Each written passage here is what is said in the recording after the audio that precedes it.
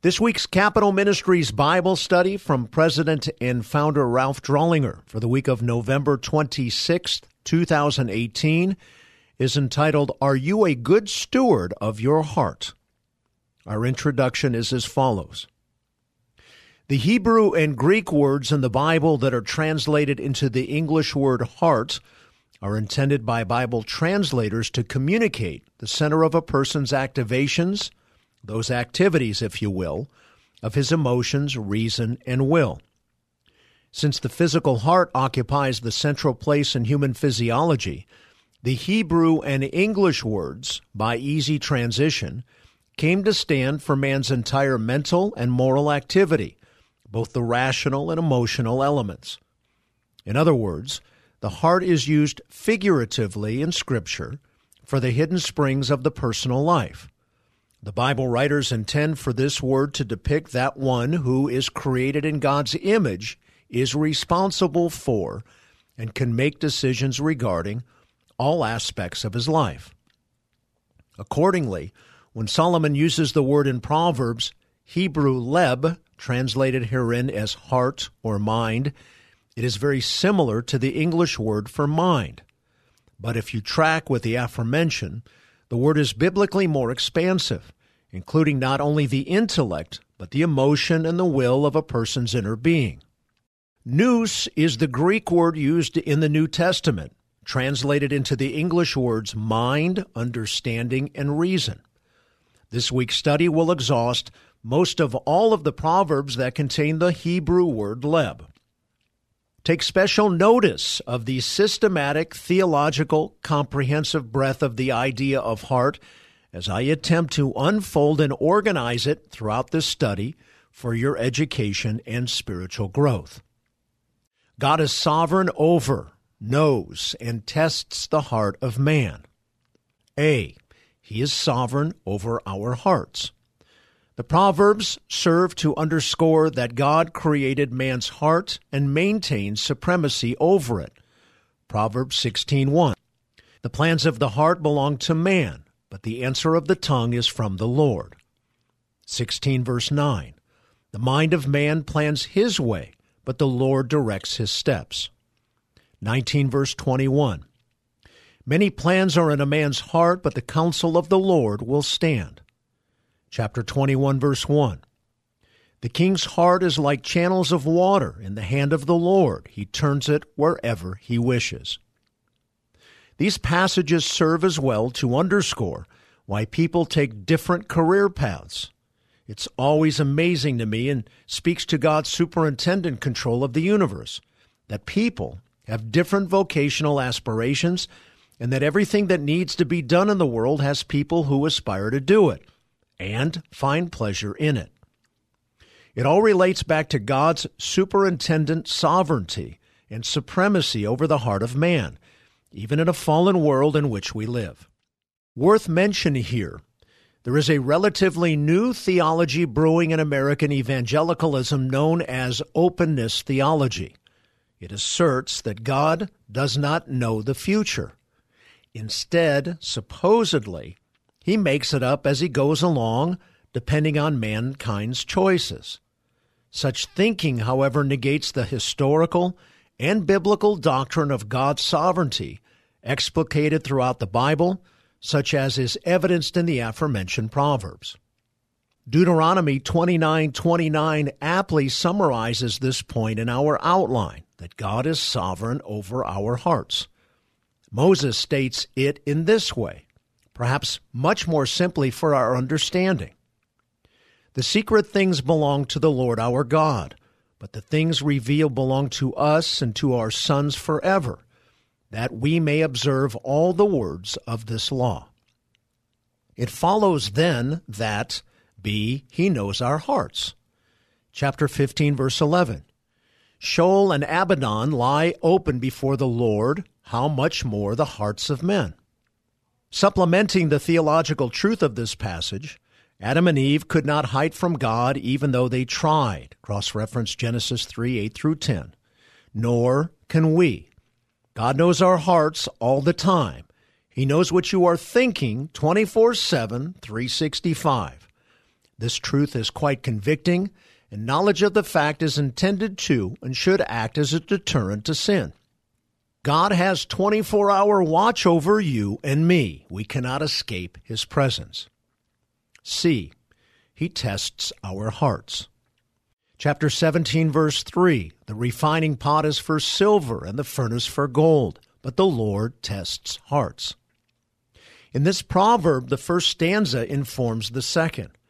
In parallel fashion, God tests and refines our hearts through the heat of trials. Such heat is intended to purify, similar to dross being skimmed off of minerals when they are heated up. All are part of God's refining fire.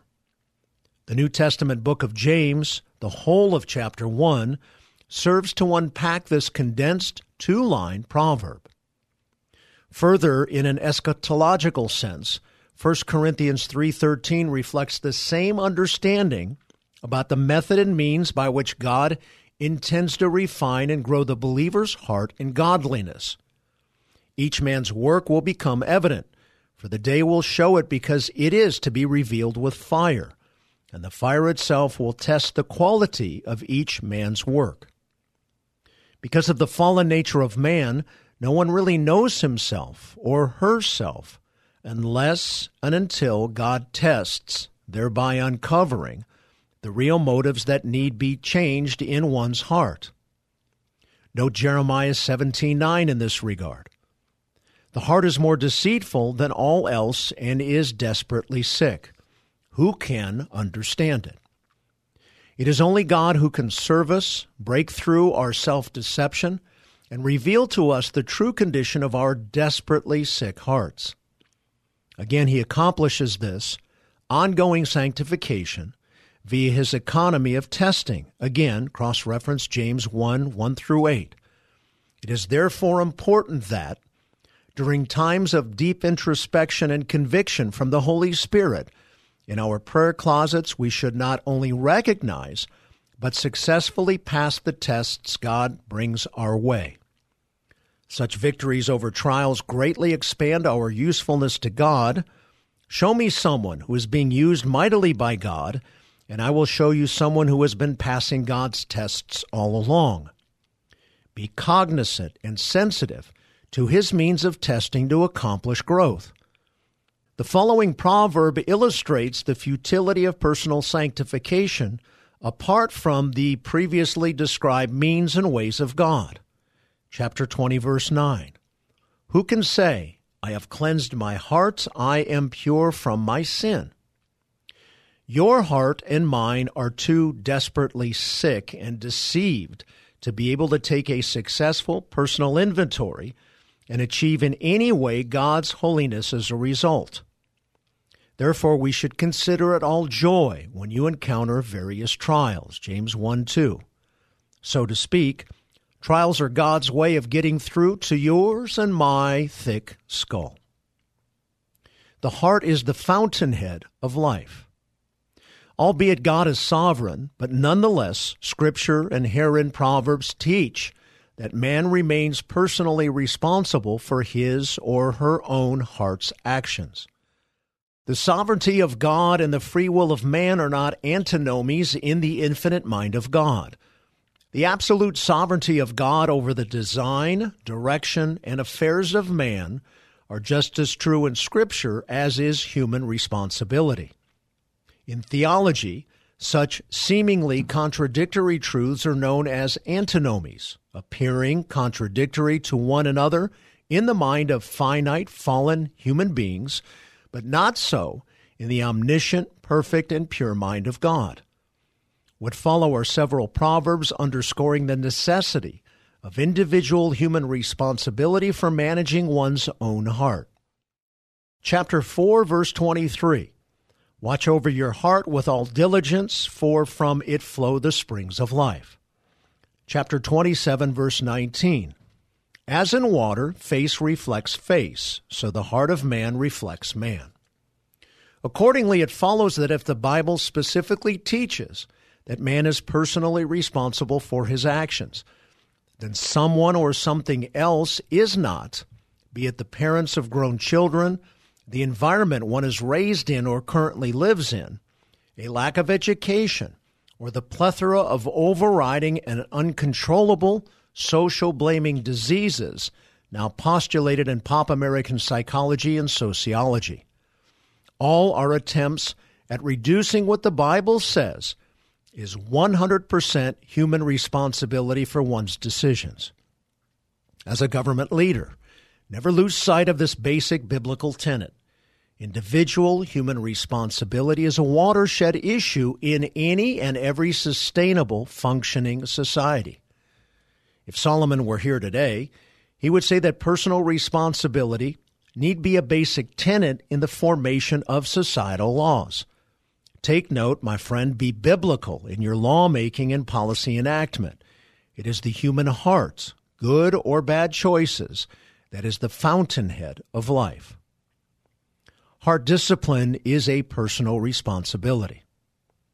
Both joy and sorrow ultimately stem from an individual's heart, and therefore it follows that one's emotional well-being is a matter of personal versus environmental management and responsibility. Solomon says we cannot blame our sins on another. Each individual is liable for his or her own behavior and subsequent happiness and well-being or lack thereof. Solomon echoes these truths in chapter 14, verse 10. The heart knows its own bitterness, and a stranger does not share its joy. 14, verse 13. Even in laughter the heart may be in pain, and the end of joy may be grief. Good, biblically obedient, responsible choices always lead to good emotions and emotional health. Bad, biblically disobedient, irresponsible choices always lead to bad emotions and emotional health. If you want to be happy in this life, live in obedience to the Bible. In a systematic, logical sense, what follows the aforementioned truths is this: the necessity of disciplining the heart with scriptural truth. Chapter 3, verse 1 reads, "My son, do not forget my teaching, but let your heart keep my commandments." Chapter 4, verse 4, "Then he taught me and said to me, let your heart hold fast my words, keep my commandments and live." Chapter 4, verse 21, "Do not let them depart from your sight, keep them in the midst of your heart." 6, verse 21, "Bind them continually on your heart, tie them around your neck." Chapter 7, verse 3, "Bind them on your fingers, write them on the tablet of your heart." 10, verse 8, "The wise of heart will receive commands, but a babbling fool will be ruined." Chapter 22, verse 17, "Incline your ear and hear the words of the wise, and apply your mind to my knowledge." 23, verse 12 reads, "Apply your heart to discipline and your ears to words of knowledge." And finally, chapter 23, verses 17 through 19, "Do not let your heart envy sinners, but live in the fear of the Lord always.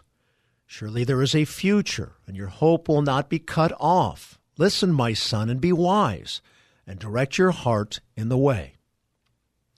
The mere frequency and above repetition of this truth in all of these proverbs speaks volumes in and of itself. In the book of Proverbs, Israel's King Solomon is writing to his son Rehoboam, who will become the next leader of the nation. He is saying, in essence, let me repeat myself and say this in yet another way so that you are sure to get this. And unfortunately, he never did. Let's now take this study a step further. There are two ways to fulfill God's mandate to discipline the heart: affirming and negating disciplines and putting on and putting off disciplines. Notice these in the following 2 points. Specific affirming disciplines of God-fearing hearts. What follows are affirming disciplines that your heart should be ever cognizant of that will both manifest and buoy your growth in godliness. A. Affirm kindness and truth. Chapter 3, verse 3 says, "Do not let kindness and truth leave you. Bind them around your neck, write them on the tablet of your heart." Beloved, work to be 100% loving and kind and 100% truthful at all times. These are not polar opposites, but rather the sign of a mature believer. Discipline yourself to say truthful things in a loving way. Don't be truthful and harsh. Don't be a liar and kind. B, affirm carefulness with your tongue. Chapter 10, verse 20 reads, "The tongue of the righteous is as choice silver. The heart of the wicked is worth little." 12, verse 25. Anxiety in a man's heart weighs it down, but a good word makes it glad. 15, verse 28. The heart of the righteous ponders how to answer, but the mouth of the wicked pours out evil things. Chapter 15, verse 30. Bright eyes gladden the heart. Good news puts fat on the bones. Chapter 12, verse 23. A prudent man conceals knowledge, but the heart of fools proclaims folly. C, affirm speaking insightfully. Chapter 12, verse 8 reads, "A man will be praised according to his insight, but one of perverse mind will be despised." D, affirm seeking counsel. Chapter 20, verse 5, "A plan in the heart of a man is like deep water, but a man of understanding draws it out." E, affirm teaching and disciplining your kids. Chapter 22, verse 15, "Foolishness is bound up in the heart of a child. The rod of discipline will remove it far from him." 23, verse 15, "My son, if your heart is wise, my own heart also will be glad." 23, verse 26, "Give me your heart, my son, and let your eyes delight in my ways." One of the best ways to insulate yourself from critics is to invest the time in raising godly children that you and others can point to when your personal character is under attack. Why? Your offspring, not always but generally, bespeak of and reflect one's own character. It is inherently incongruous and difficult to attack the character of a person who has raised outstanding children. Notice that this is the very point that Solomon is making in the following proverb, chapter 27, verse 11. "Be wise, my son, and make my heart glad, that I may reply to him who reproaches me." Remember, to raise godly children is one of the best investments a political leader can make in his or her own career. Specific negating disciplines of God-fearing hearts. Similar to the last point, what follows are negating disciplines that your heart should be ever cognizant of that will both manifest and buoy your growth in godliness. A, negate rationalism. Chapter 3, verse 5 reads, "Trust in the Lord with all your heart and do not lean on your own understanding."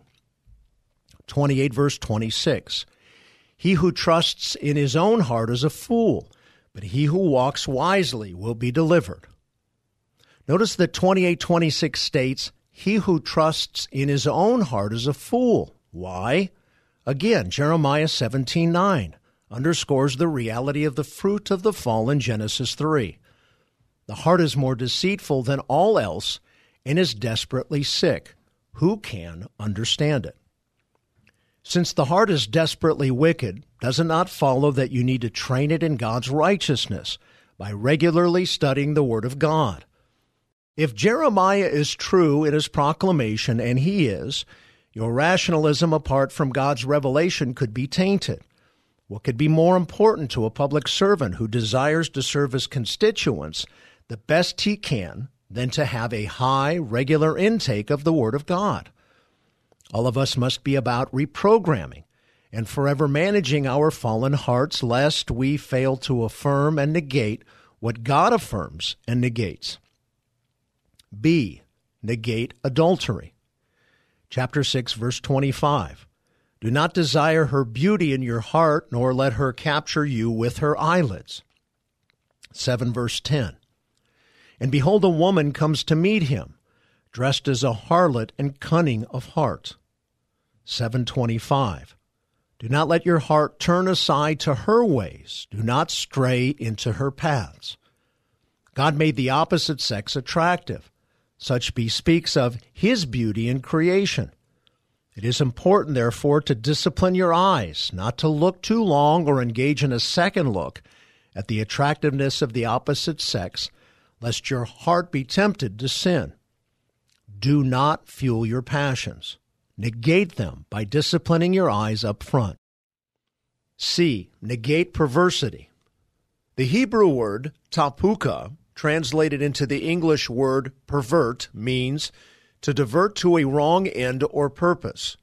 A close synonym is debase, which is self-explanatory, debasing, i.e., to attempt to replace a commonly held basis, to misuse, misapply, or misdirect the basis or purpose of something. I do not think that the English slang word puke stems from the Hebrew word tapuka, but it serves in essence to communicate nonetheless. Chapter 6, verse 12 and 14.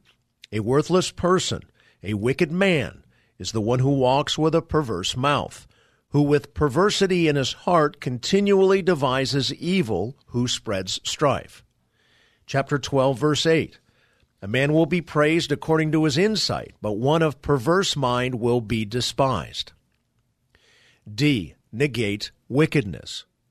Chapter 6, verse 16 and 18. There are 6 things which the Lord hates, yes, 7, which are an abomination to Him.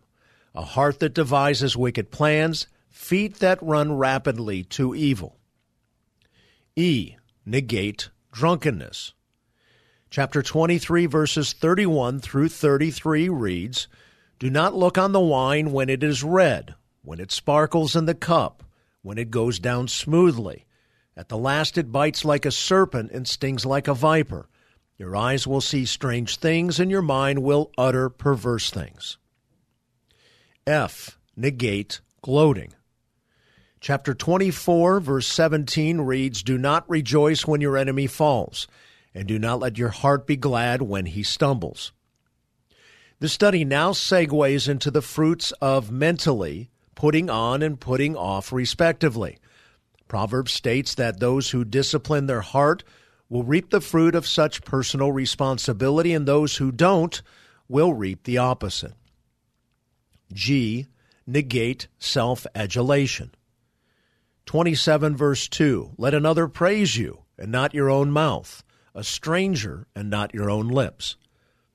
If you are doing a good job as a public servant, others will note that and speak about it in due time. It only speaks of pride and self-centeredness to toot your own horn. If you feel compelled to praise yourself for some accomplishment, remember who gave you the ability to achieve that success in the first place. Give praise to God and the others who helped you when He enables you to achieve something He's put on your heart.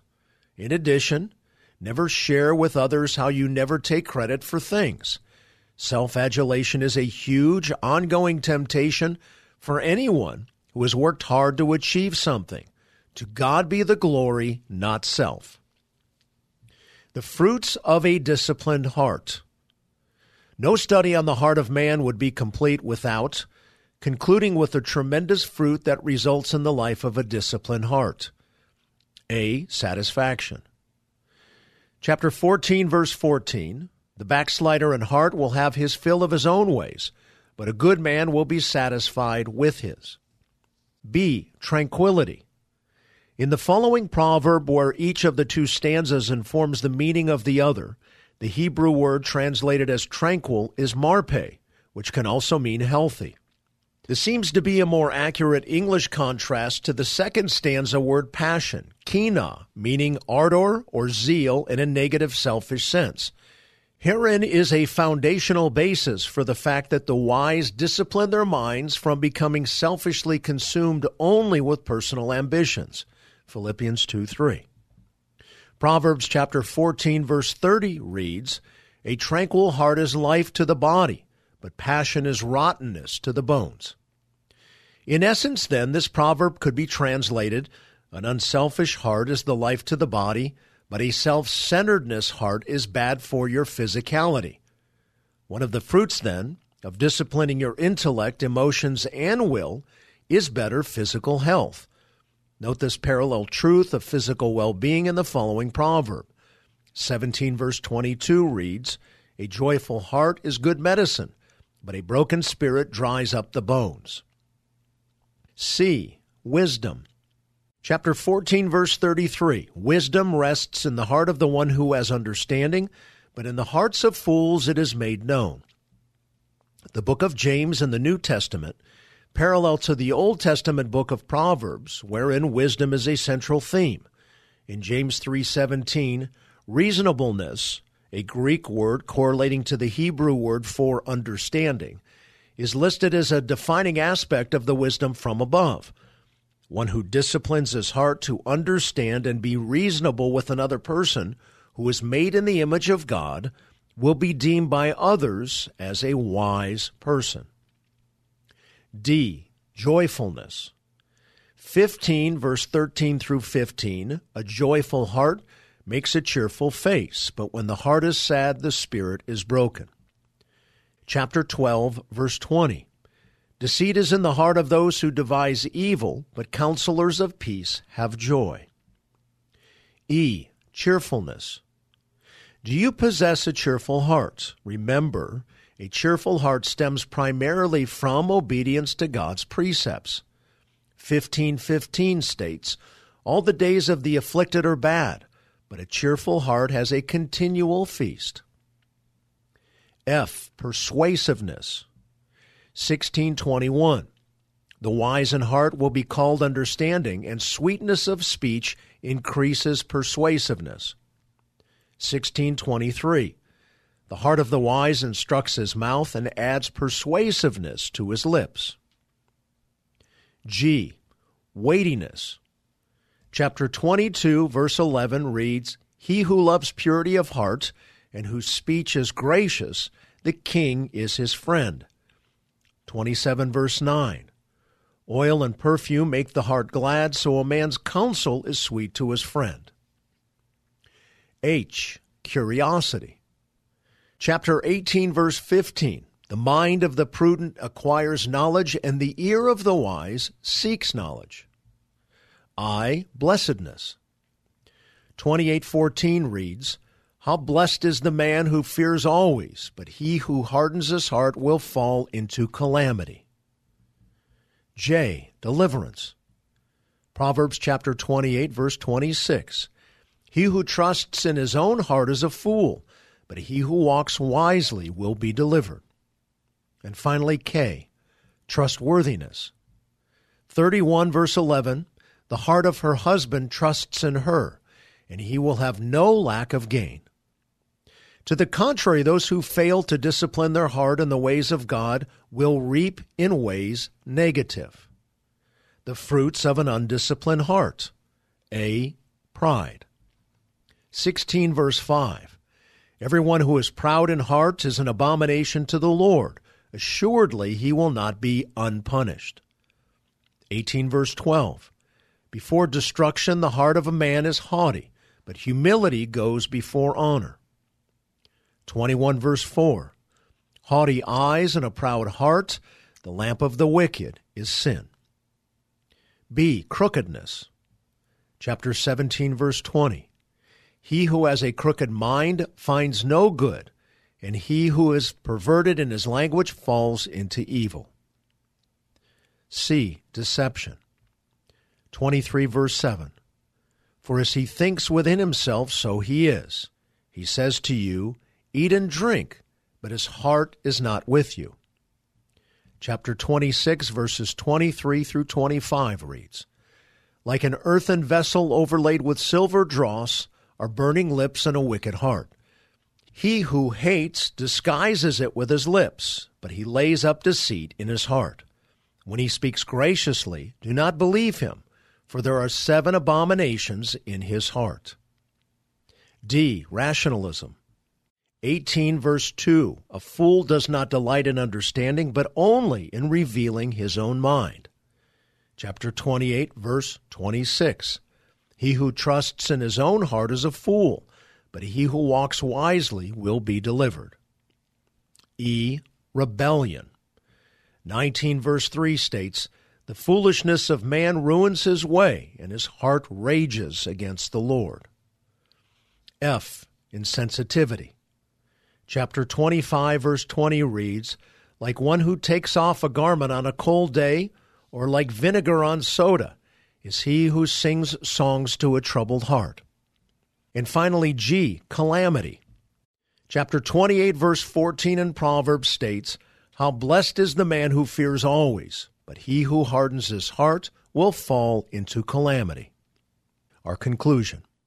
By exhaustively studying and attempting to outline all that Solomon says about one aspect of wisdom, in this case the wisdom of managing one's heart, one can see by the repetition and spectral breath the essence of godlike thinking and understanding related to the human intellect, emotion, and will. Such a particular study, the understanding of one subject and its appropriation, help us to become more Christ-like. Herein is a good theological investigation that should profoundly shape our lives relative to heart stewardship over a lifetime. Do you reap the fruit of a disciplined or undisciplined mind? How do you know for sure what is right and wrong with your thinking, apart from the precepts of Scripture? Have you yet bowed the knee to the authority of the written and living Word of God in your life? This concludes our Bible study. May God bless you deeply. Thank you for all you do on the Hill and for our great country. This is Frank Sontag.